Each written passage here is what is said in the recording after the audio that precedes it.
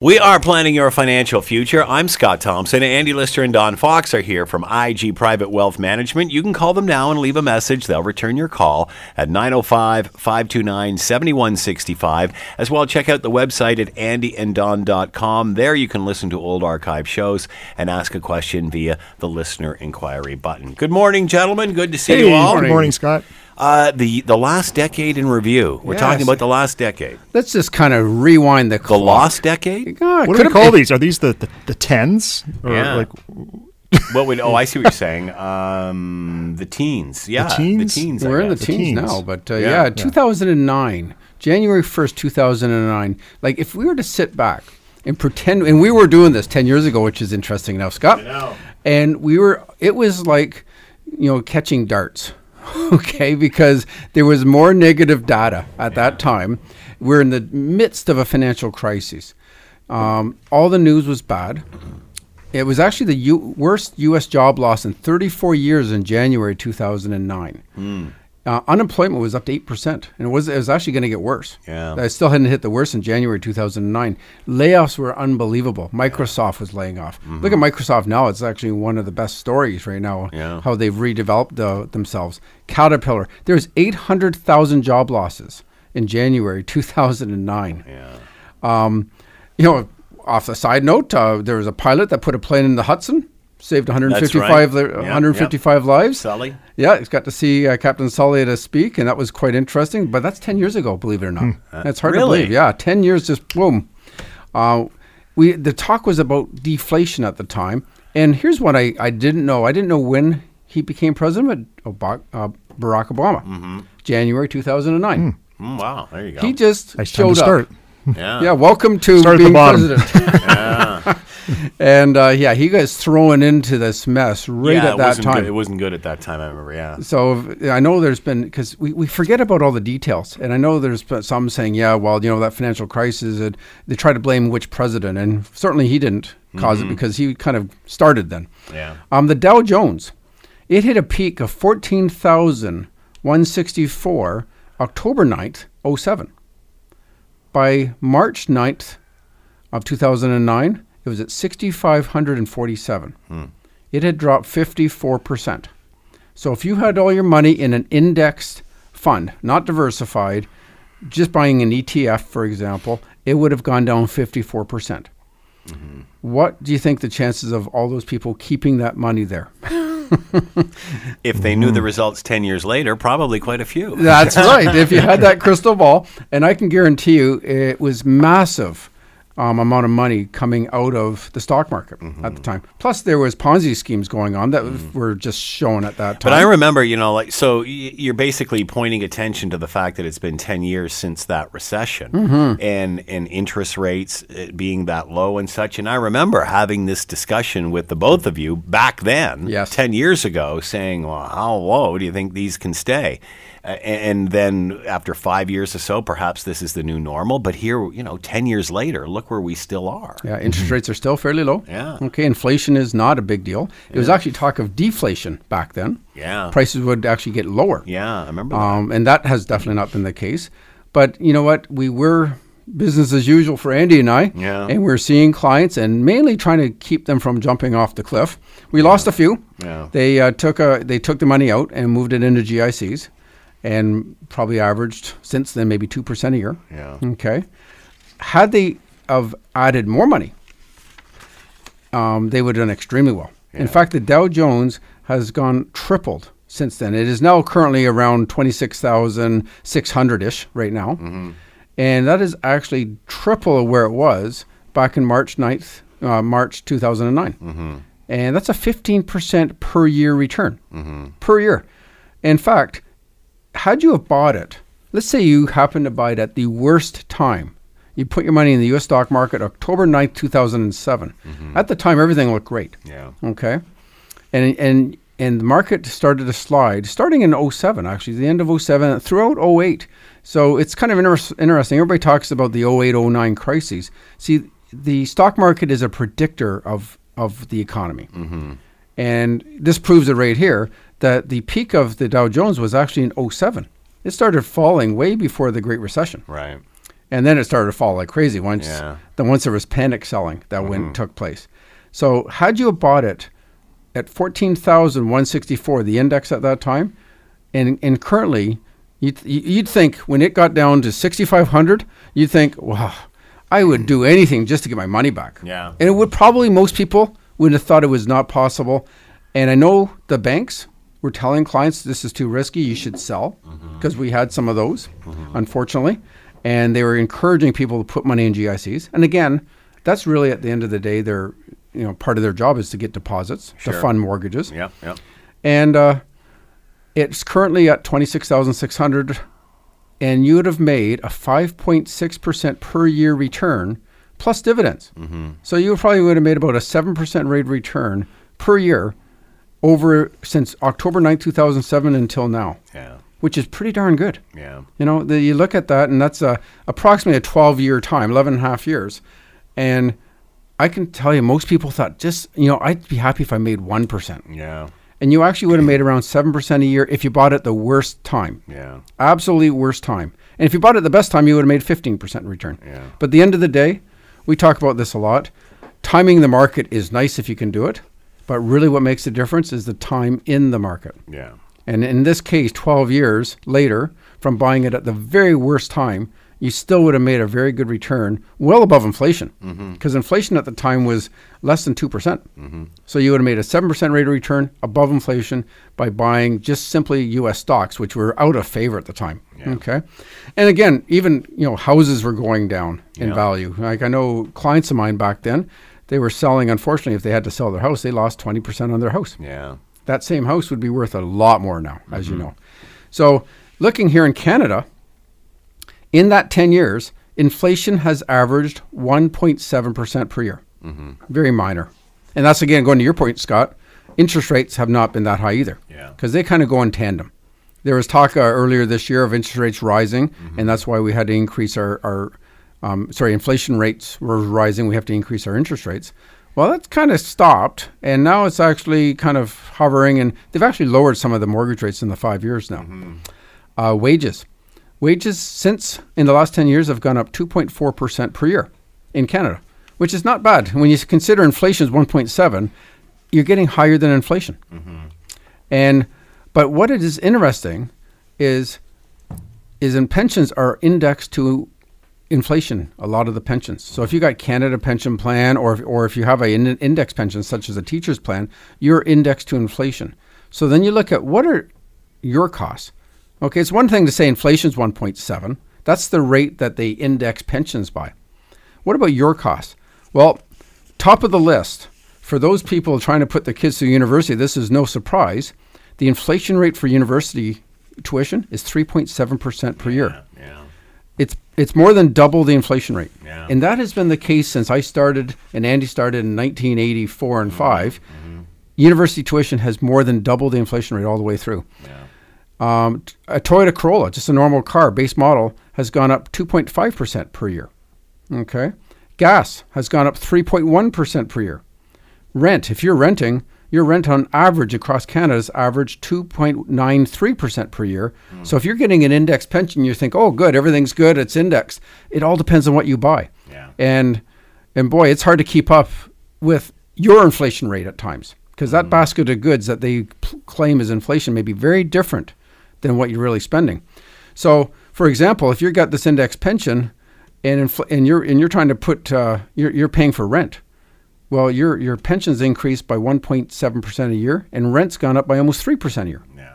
So putting in perspective, in 10 years, if university costs $10,000 for tuition, it's now costing almost $14,500. The same university, Wow. 10 years later. And if your rent was $1,000 a month 10 years ago, it's now $1,335 a month now. And so you have to make sure your investments keep up with inflation. I can guarantee you one thing that didn't keep up with inflation were guaranteed investments.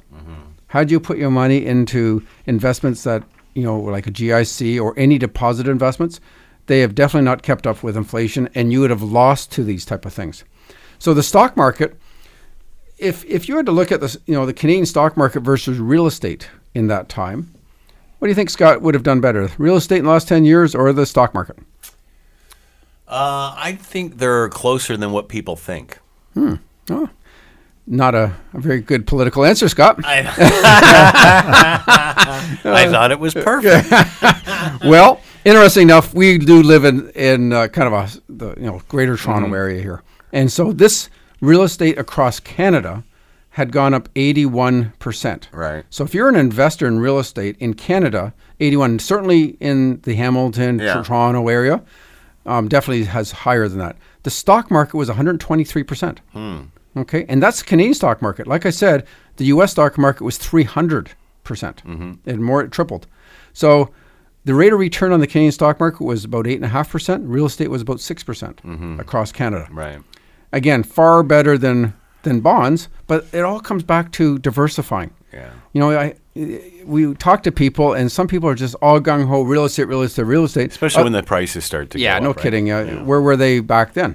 So at the end of the day, investors did really well in the last 10 years, but students didn't do very well at all. Yeah.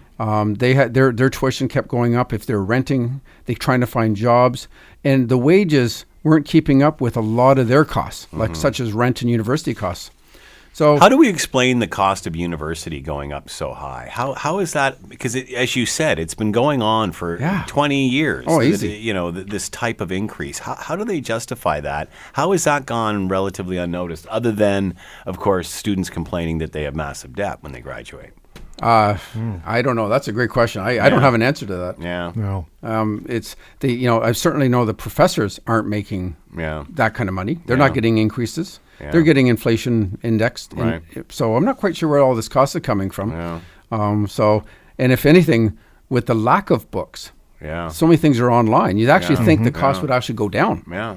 Because you don't have to buy the books anymore. Yeah. So what you need to do from a university standpoint, if you can't beat them in terms of your wages and stuff, you got to start putting money in RESPs. Yeah. Okay, RESPs are the answer. And I'm going to go over a scenario of how you can fight back against those high university increases. All right, we are planning your financial future. I'm Scott Thompson. Andy Lister and Don Fox are here from IG Private Wealth Management. You can call them now and leave a message at 905-529-7165 and check out the website at andyanddon.com. That's andyanddon, all one word.com. There you can listen to old archive shows and ask a question via the listener inquiry button. Going to take a quick break here. We're coming right back.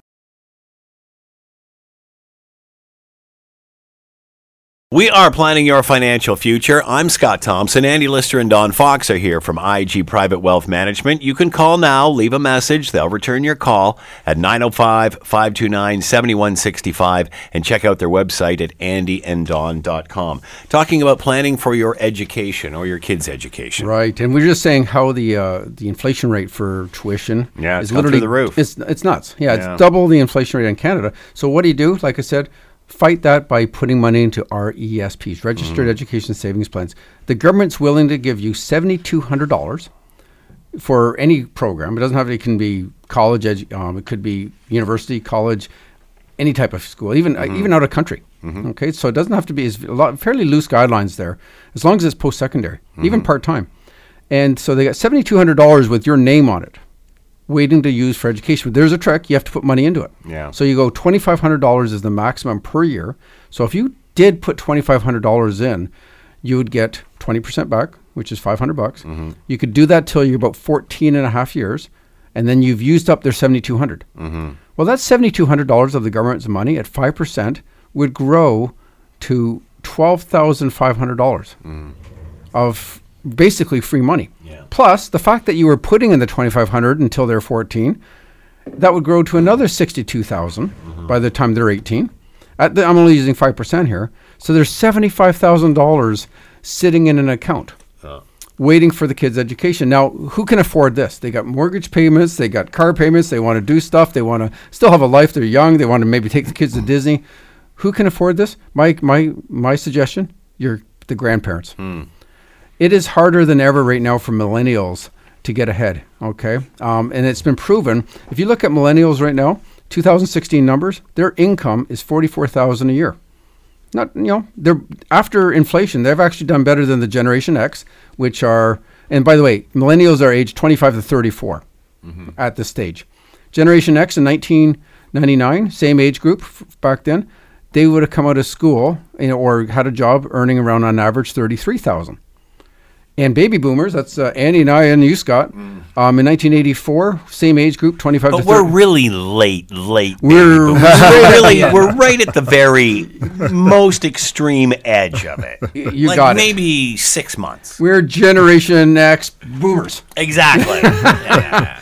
Or baby boomer Extra X's. boomer. Yeah. Some with a bit of a flash to it. Yeah, it's got to be cool. Anyway, interesting enough is the baby boomers were 33.3. They're actually, after inflation, came out doing better than the Generation X. Yeah. The millennials are doing far better after inflation at 44,000. But this is all nice, interesting stats, but who had more money to spend? You could buy a house as a baby boomer, and the average mortgage back then was $67,000. So if you had, again, this is adjusted for inflation. If you had two people making the average income of $33,000, 1 times your annual income. You're there, yeah. No problem. Piece of cake. I think that's where being a late boomer backfired, because that whole real estate cycle started with the early boomers. Yeah. And we inherited as the late boomers the higher house prices, that's where higher interest rates, everything else. We got into the Generation X a bit more. So then the Generation X weren't terrible. Their average mortgage was $117,000, which was almost 2 times their incomes. If you had two people making $33,000 a year, 1.8 times. The millennials today, and this is where it's really tough, their debt on average for a mortgage is $218,000. And this is across Canada. It's obviously a lot worse than the GTA rate here, in the greater Hamilton area for that matter. 2.5 times. So 2.5 years of 2 individuals making $44,000 a year. So it is way worse for a millennial for extra cash to really live. And there's a lot of stress. And when with you that. think about it, education, the price of education has been a huge factor in that. And that is actually right in this article that I was reading. So education is causing part of this, and the house prices, and there's the rent. So there's all these factors hurting the millennials right now. And then we are on the radio saying, yes, you should get an RESP. Yeah. This is where I'm getting at. This is where grandparents really should step up. Like, why do you want to leave a bunch of money? Do you want me to give you some phone numbers? Leave a bunch of money, or buy some gift that they won't even know what you bought them 6 months later. Yeah. Buy some gift anyway, but put some money into an RESP.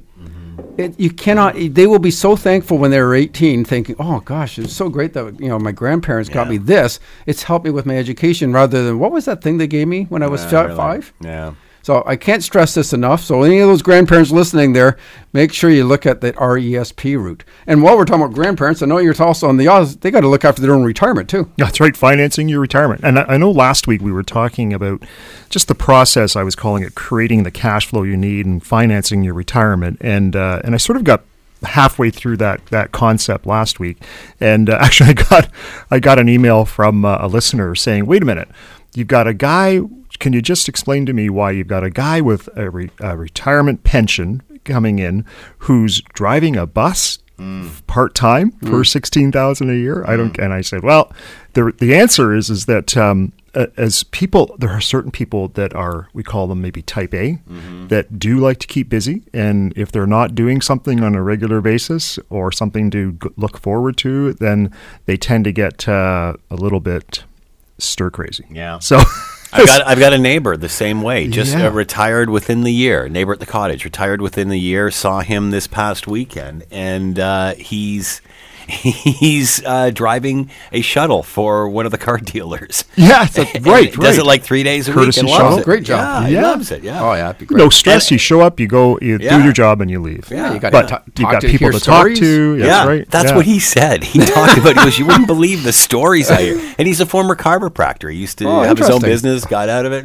You know what the heck? I want to do this. So it's often the case that I guess that people don't really need the money, but a lot of times it's just because of their state of mind that they got to do something. So when we talk about creating retirement income, and retirement and the process of retirement is fascinating to me, and it's something that I've observed, and Don and I've observed for the last 34 years, and no two retirements are the same, but there are common things, and I think one of one of the things, and I sort of call it like the sweet spot, but it's trying to understand how much can I spend, because too often, it seems to me that more people make the mistake of not spending enough. Right. And it's just that fear of the what ifs and Running just out. in case or running out. And so we tend to underspend in the period of time when we have our health and we can do things for fear of running out. We might need it later on or leaving an estate. There's a number of different issues. But so the process of from my perspective is trying to explain to people what is the sweet spot, how much can you take and be able to enjoy the things today. We call it, the go-go years of retirement, and then the slow-go year phase and the no-go phase. And how much can you spend in each of those and still be confident about your overall retirement. But in terms of creating that retirement income, the process that we look at, that we talked about last week, it's a number of steps, but really if you think about it as a wheel, the first place is calculating your retirement income, and then we estimate what your retirement expenses are going to be. We determine if there's any gap. The next thing is understanding the withdrawal rates, and then what is the longevity or sustainability of that withdrawal rate, and then understanding what products and planning alternatives would make sense. Then you come full circle back to that process and revisit it and adjust it regularly on an annual basis. Yeah. So as we get into and we talked about a lot of different issues around that in terms of your understanding where you are and what you're going to spend. But now we're at the point where we're looking at those income sources and trying to create a plan for efficiency as you think about that money coming in, creating what we call your retirement paycheck. And there's really two sources of income. The first one we'll call it the guaranteed sources of income, and the second one we'll call asset-based income. So under the guaranteed sources of income in retirement, what would you think of? Your pension. Yeah, and absolutely. Stuff that comes in on a Canada regular pension monthly plan. basis. Canada Pension Plan, Old Age Security, the defined benefit pension plan from your employer, and of course, perhaps an annuity. So those are all guaranteed sources of income. They are they're going to last your lifetime, and if you die early, there may or may not be an additional amount paid out to your estate. But we can certainly work with that because we know that's a set amount. Yeah. And then the other would be asset-based income. So this is income going to be derived from your personal investments. It's going to be income derived from your RRSP assets, maybe converted to a RIF. Right. It's going to be income from your tax-free savings account, income from non-registered investments, and also from that the pension plan, but in this case, the defined contribution plan.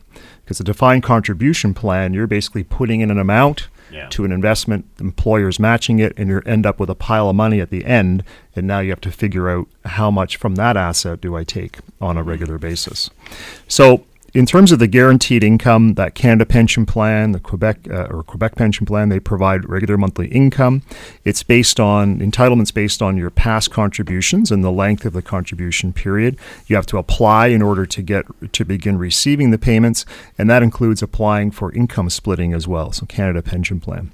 Old Age Security, again, is a regular monthly income, but it is income tested, and so you have to be aware of the clawback, and we talked about our bus driver scenario last week and the clawbacks associated with that. And then the pension plan, under the employer-sponsored programs, the defined benefit pension plan provides that guaranteed income, and then there's might be a group RRSP at work as well, so that's going to be an asset-based income. And then a deferred profit sharing plan is another type of source of asset-based income as well. So all of those will come into play as you create your retirement paycheck. And then under another asset-based income would be your RRSPs. And so the one thing about, just a reminder, RSPs, the basics, but you get immediate tax relief when you put money into an RRSP, and the purpose is for a long-term focus. Let that money sit there as long as you can, and you get the benefit of compound growth on those tax dollars that you otherwise would have paid. So you've got more money working for you up front, and you want to leave it there as long as possible. So all in it basically means pay less tax, save more for retirement, and increase the peace of mind around that as well. So what should you know about RRSPs? I think a lot of it's that's the one area where a lot of people have some pretty good working knowledge, in terms of what's the contribution deadline, 60 days after the end of the year, March 1st typically. What's the contribution limit? It's around $26,000, 18% of your income. You also have unused contribution room typically, and that shows up on your notice of assessment. And that's an important number when we're figuring out what tax strategies you might make the most sense for you. But if you have unused contribution, RSP contribution room, that's a good signal to say, maybe I'm not saving enough. Right. And, obviously there's lots of priorities in life, like educating your kids. Yep. Right? And so that tends to eat into your capacity to put money away for yourself. And that's why often it's not until people are in their 50s or later where they find the amount of money they have left over to put into savings accelerates. And the TFSAs, which are a fairly new thing, what year did the TFSA start? I think it was 2009. So we're talking about 10 years ago. Yeah, the TFSAs. Yeah, it's been 9 years. 9 years. 9 years. Close enough. So 2000. There we go. The contributions this year, $6,000, and the lifetime limit, $63,500. And any contributions, they're not tax deductible like an RRSP, but you don't pay any tax on the withdrawals. And hopefully over time, that contribution room increases, as I say, $6,000, but looking at $500 increments based on inflation. So as far as planning strategies with your TFSA, it's definitely a big component of of your retirement savings. It's better for an individual. A TFSA is better than an RRSP for an individual who's in a low marginal tax bracket in retirement rather than a high one while they're working, right? And then it's also good for a major purchase goal. So when we think about retirement and you need to replace a vehicle, and everybody has different mindset of what their vehicle is going to be. It could be a $20,000 vehicle. It might be a $60,000 vehicle. But a TFSA is a great way to look at funding a vehicle and then perhaps replacing that money through withdrawals or other savings as they build up. It can also be an emergency fund too, the TFSA. So how you structure that is going to be important, but just understanding how it's going to fit into your overall retirement paycheck. And then under the asset-based incomes, we have if you've used up your RSP limit, you've maximized your TFSA, then you want to get into tax-efficient investing. And this is, in essence, what you want to do is avoid earning interest income and really focus on the tax-preferred income of capital gains. That would be the key. Corporate class structure might be an important part of that. And then understanding you want to have your fixed income investments inside that RRSP and TFSA now, and then your growth investments, capital gain investments outside the RRSP. So the non-registered funds are good as part of your retirement. They're a great tax-efficient way to supplement your retirement income. There's things called return of capital structures. It can also be used as an emergency fund. It's also a good thing in terms of charitable donations, because when you make a charitable donation from a non-registered investment, you can avoid paying tax on the capital gains. Right? So you get an additional hit for yourself there. So how do I get my money? Prior to retirement, everybody got a paycheck every 2 weeks. And now you've got RIF, OAS, TFSA, CPP, non-registered employer plans. So you've got all these different things. And there's kind of, I guess, a couple of ways to do that. But I find that a lot of times people, if right now your money kind of, I guess in a perfect world, it would go into a savings account initially, and then you would draw from that savings account to your checking account an amount that you're planning to spend on a monthly basis for your fixed costs. And then when you need a vacation amount, it would come from the savings. But it's not a perfect system. And one of the things that I've looked at from a strategy standpoint for creating that retirement paycheck is something we call an all-in-one account. And again, it's a great way to sort of smooth out your cash flow, but give you access to capital when you need it in terms of a home equity line of credit attached to a bank account. And there's no fees associated with it, but it simplifies things because all your bills can be paid out of one account and all of your income can flow into one account. And there may be times when somebody needs a lump sum, and it might be for buying a car, but it may not be an appropriate time to sell an investment. Or there might be a quick opportunity. I need this money, and I need this money like tomorrow. And you can't get access to your funds right away. Having an all-in-one would give you access to enough to buy that vehicle or that opportunity, that special purchase. And then you can go look at your investment strategy to see where am I going to take the money from to pay that back off. Okay. So it basically streamlines the whole process. And then I guess the final thing, I just want to talk about a few tips around maximizing your retirement income. All right, we are planning your financial future. I'm Scott Thompson. Andy Lister and Don Fox are here from IG Private Wealth Management. We're coming right back. We are planning your financial future. I'm Scott Thompson. Andy Lister and Don Fox are here from IG Private Wealth Management. You can call and leave a message now at 905-529-7165 and check out the website at andyanddon.com. There you can listen to old shows and ask a question via the listener inquiry button. Talking about tips to maximize your retirement savings. Yeah, we were talking about creating your retirement paycheck and the whole phase of heading into retirement and understanding how much can I spend. And I don't want to underspend. I don't want to overspend. What's the sweet spot? But at the end of the day, how much you can add and the tips towards accumulating money, there's all kinds of them, and I'm going to run through some of them. And basically what Don and I do is looking at the resources that you have now. Can we restructure some of the things that you're doing in order to increase the pot of money that you're going to have as you get ready for retirement? So the first thing that we're going to just, one tip, contributing early. And it's simple, but a lot of times we see people are scrambling at the end of the year in March to make a contribution for the previous year. We want to get into a habit of just slowly reversing that and getting your money in at the beginning of the year. The difference between contributing in March for your RRSP after 60 days versus January of the current tax year over the course of a 20-year period is about 20 grand. So there's 20 grand right out of the gate. It might make sense for you. Contribute regularly. Talk about it all the time. The benefit of dollar cost averaging. Are you adding on a monthly basis? That can enhance your return over time just due to the volatility of investments. Not to mention on top of it, just make sure you actually keep doing it. When the market's down, discipline, people all of a sudden stop doing it. And we're so used to having regular monthly payments for bills. It just becomes a bill. It becomes a habit. Yeah, you don't miss it. You don't miss it. You don't miss it, and you basically live within your means with what's left over. At least you should. Another one is convincing you to add more as your income increases. We're talking about inflation and the increases to your income over time. It's so often I see somebody, I was adding $500 a month to my RRSP, but I've been doing that for the last 5 years. Yeah. Well, you know what? What if you had gone from 500 to 550 to 600 to 650? So one of the things I always talk to people is, can we increase this by $25, by $50, by some amount, so that we're allowing for, because you're making more money, you should be saving more. Yeah, I know I want to spend it, but you will get to spend it later. Don't worry.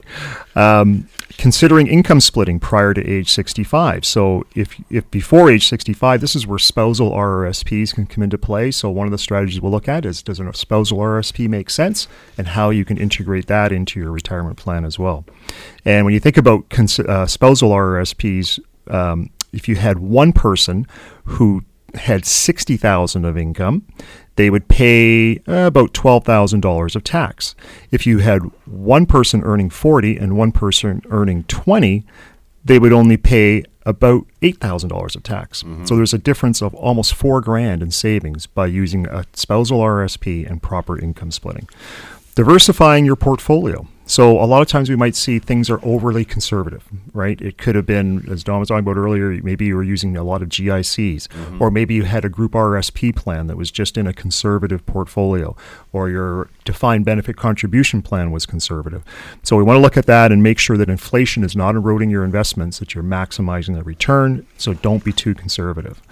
The next one would be effects of inflation, and we know that's similar to maximizing your return, but just understanding what the costs are going to be as time goes by. And we talked a lot about that in terms of an education and what it costs to educate yourself down the road.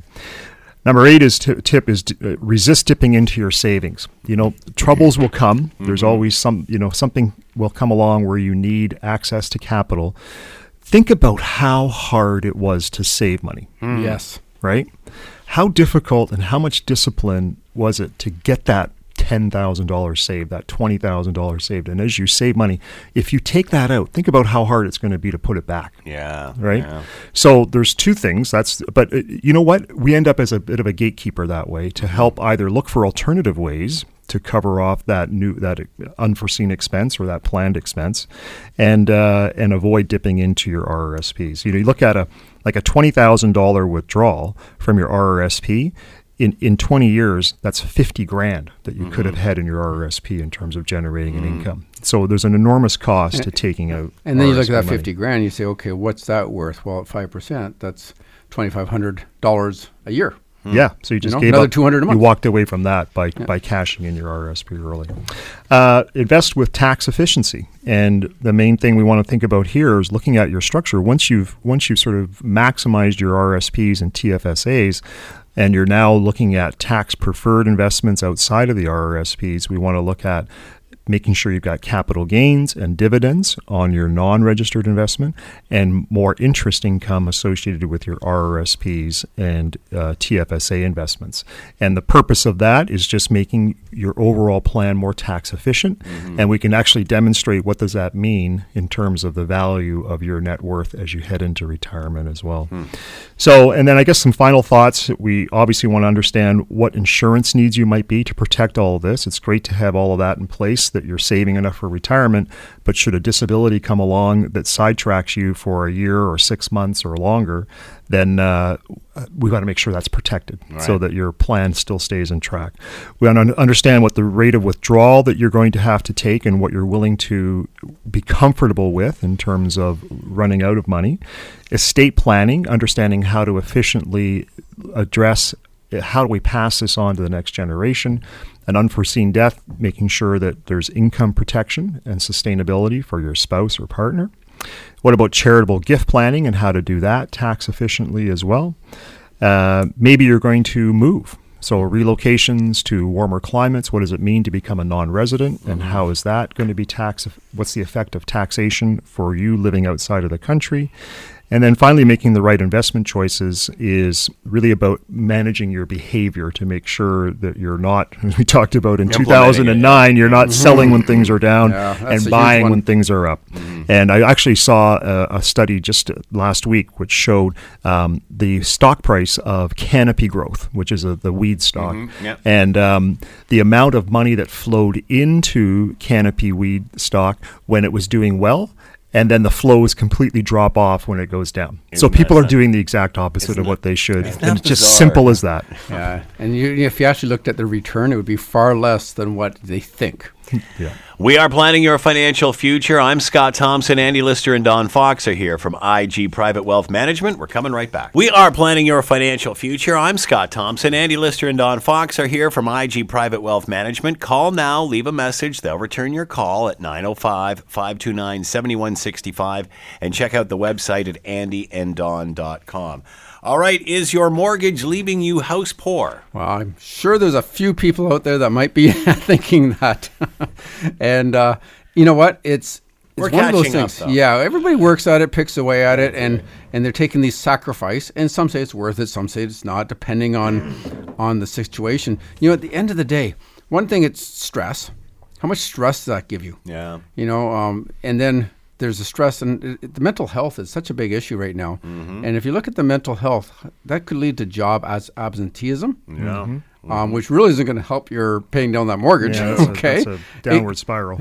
And we also see the odd for sale sign, and not because they couldn't afford it, but one person can't afford it because they've now split up. Oh, yeah. Right. And because of all that stress, financial stress is one of the biggest reasons, if not number one reason. Most surveys say that. Number one reason for marriage breakup is financial stress. Yeah. Yet you get yourself into these massive mortgages. So it's one of those conundrums. What can you do? And everybody's eyes on that house. They want this house. And you know what? You go to the bank, and what they do is the bank gives you this somewhat biased calculator that gives you an idea what the maximum you can borrow is. Right? If you want to go right to the teeth in debt, this is how much you can look at. And that's the number. Oh, yeah, you can afford a mortgage, say, $500,000. And that's what people start looking for. What this is interesting, there's a financial calculator that's actually done by Globe and Mail. It's called the Real Life Ratio. And it's an answer to those self-interested housing calculators offered by the banks and real estate industry. And it really looks at how much can you afford without posing a significant difficulty in terms of living your life and having some fun. Because at the end of the day, you don't want to go back and regret saying, geez, you know, it's great I got that house, but I had no fun. Yeah. What if you got a slightly smaller house? You could have had both. And also, not to mention saving. So they went through a number of different things. And you look at your age, you look at the age of a spouse if you are, and you're going to look at a house. And then you say, okay, here's my income. And these are the normal ones. So I got my income and I put after tax $5,000 a month. And then, okay, so there you start. And then you say, okay, what's your mortgage payments? Call it $2,000 a month. Seem to be, that's might be even low for a lot of them right now. Monthly property taxes, $300 a month. Again, that's only $3,600 a year. That's actually probably still on the low side. Yeah. Monthly insurance amount on that house. These are questions that aren't usually asked, but you have to pay these. Yeah. And let's say that's another $150 a month. Monthly utilities. That's another one that's not normally asked. You got to pay it though. You're not going to sit in a house with no hydro and gas in there. Mm-hmm. The condo fee, if that applies. So you look at the overall housing costs and you put a number there. You also add a number of, what about home maintenance? And if you don't have a condo fee, that's one thing, but quite often you got to say, okay, the average is about 1% of the value of your house per year. So it may not, you may not feel it may miss a year, but certainly down the road there'll be a new roof or something, and it'll end up being about 1% of your house per year. And you got to add that to the equation. So in this case, we put in $400 is what I use there. Then you say, okay, what about my monthly car loan or lease? Car insurance, that's obviously there. One that always is overlooked. What about daycare? Okay. Yeah. And that's a killer. It's a big one. Yeah. That's a huge one. I think I saw the average in Toronto was $1,700 a month. It's unbelievable. Wow. Yeah. Wow. And that is massive. And yet your kids have to stay somewhere. Yeah. Okay. So some people will say, okay, I'll have my grandparents look after that and I'll do this. But they'll do anything to try to get that house. In reality, this money doesn't just find its way without, it's just out of thin air.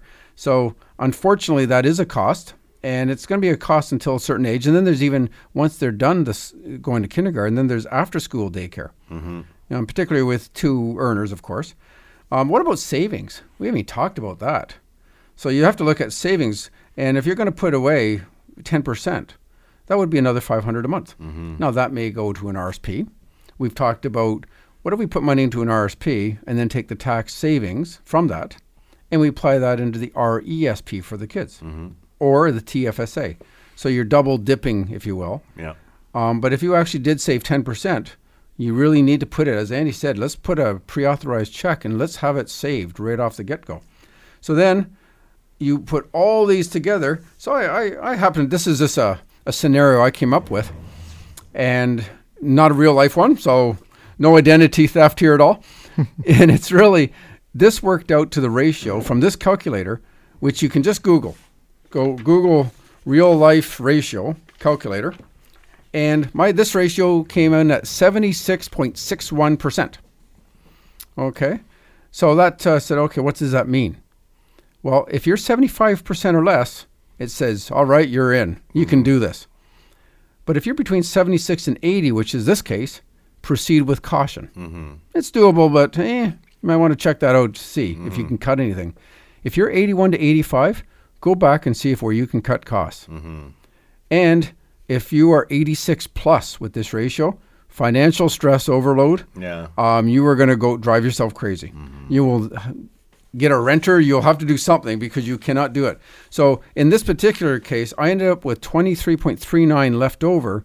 And this is the extra percentage of your paycheck left over for things such as food. Oh, yeah. Okay, you got to eat still. Clothing, transportation, kids' activities, rep sports, just any sports, so ballet, art class, whatever. Entertainment. I was going to say, forget about entertainment. Yeah. You're done. That's taking your kids to practice. That's your entertainment, hanging out with all the other parents that are house poor. Yeah. That's right. Travel, life and health insurance. We got to get life insurance in there too, because you've got all this debt. You need to make sure you're protected. You have in this particular case, 23.39%. It really gives a far better holistic view on what your life will be after you bought that house. Mm-hmm. And I really suggest all listeners check out that website. And again, it's called the Real Life Ratio. I didn't invent this. It's just a tool that I guess came off the Globe Mail, but a great tool to help you get that second opinion. All right, we have been planning your financial future. I'm Scott Thompson. Andy Lister and Don Fox have been here from IG Private Wealth Management. You can call, leave a message. They'll return your call at 905-529-7165, and check out the website at andyanddon.com. Thank you, gentlemen. Thanks very much, Scott. Have a great week.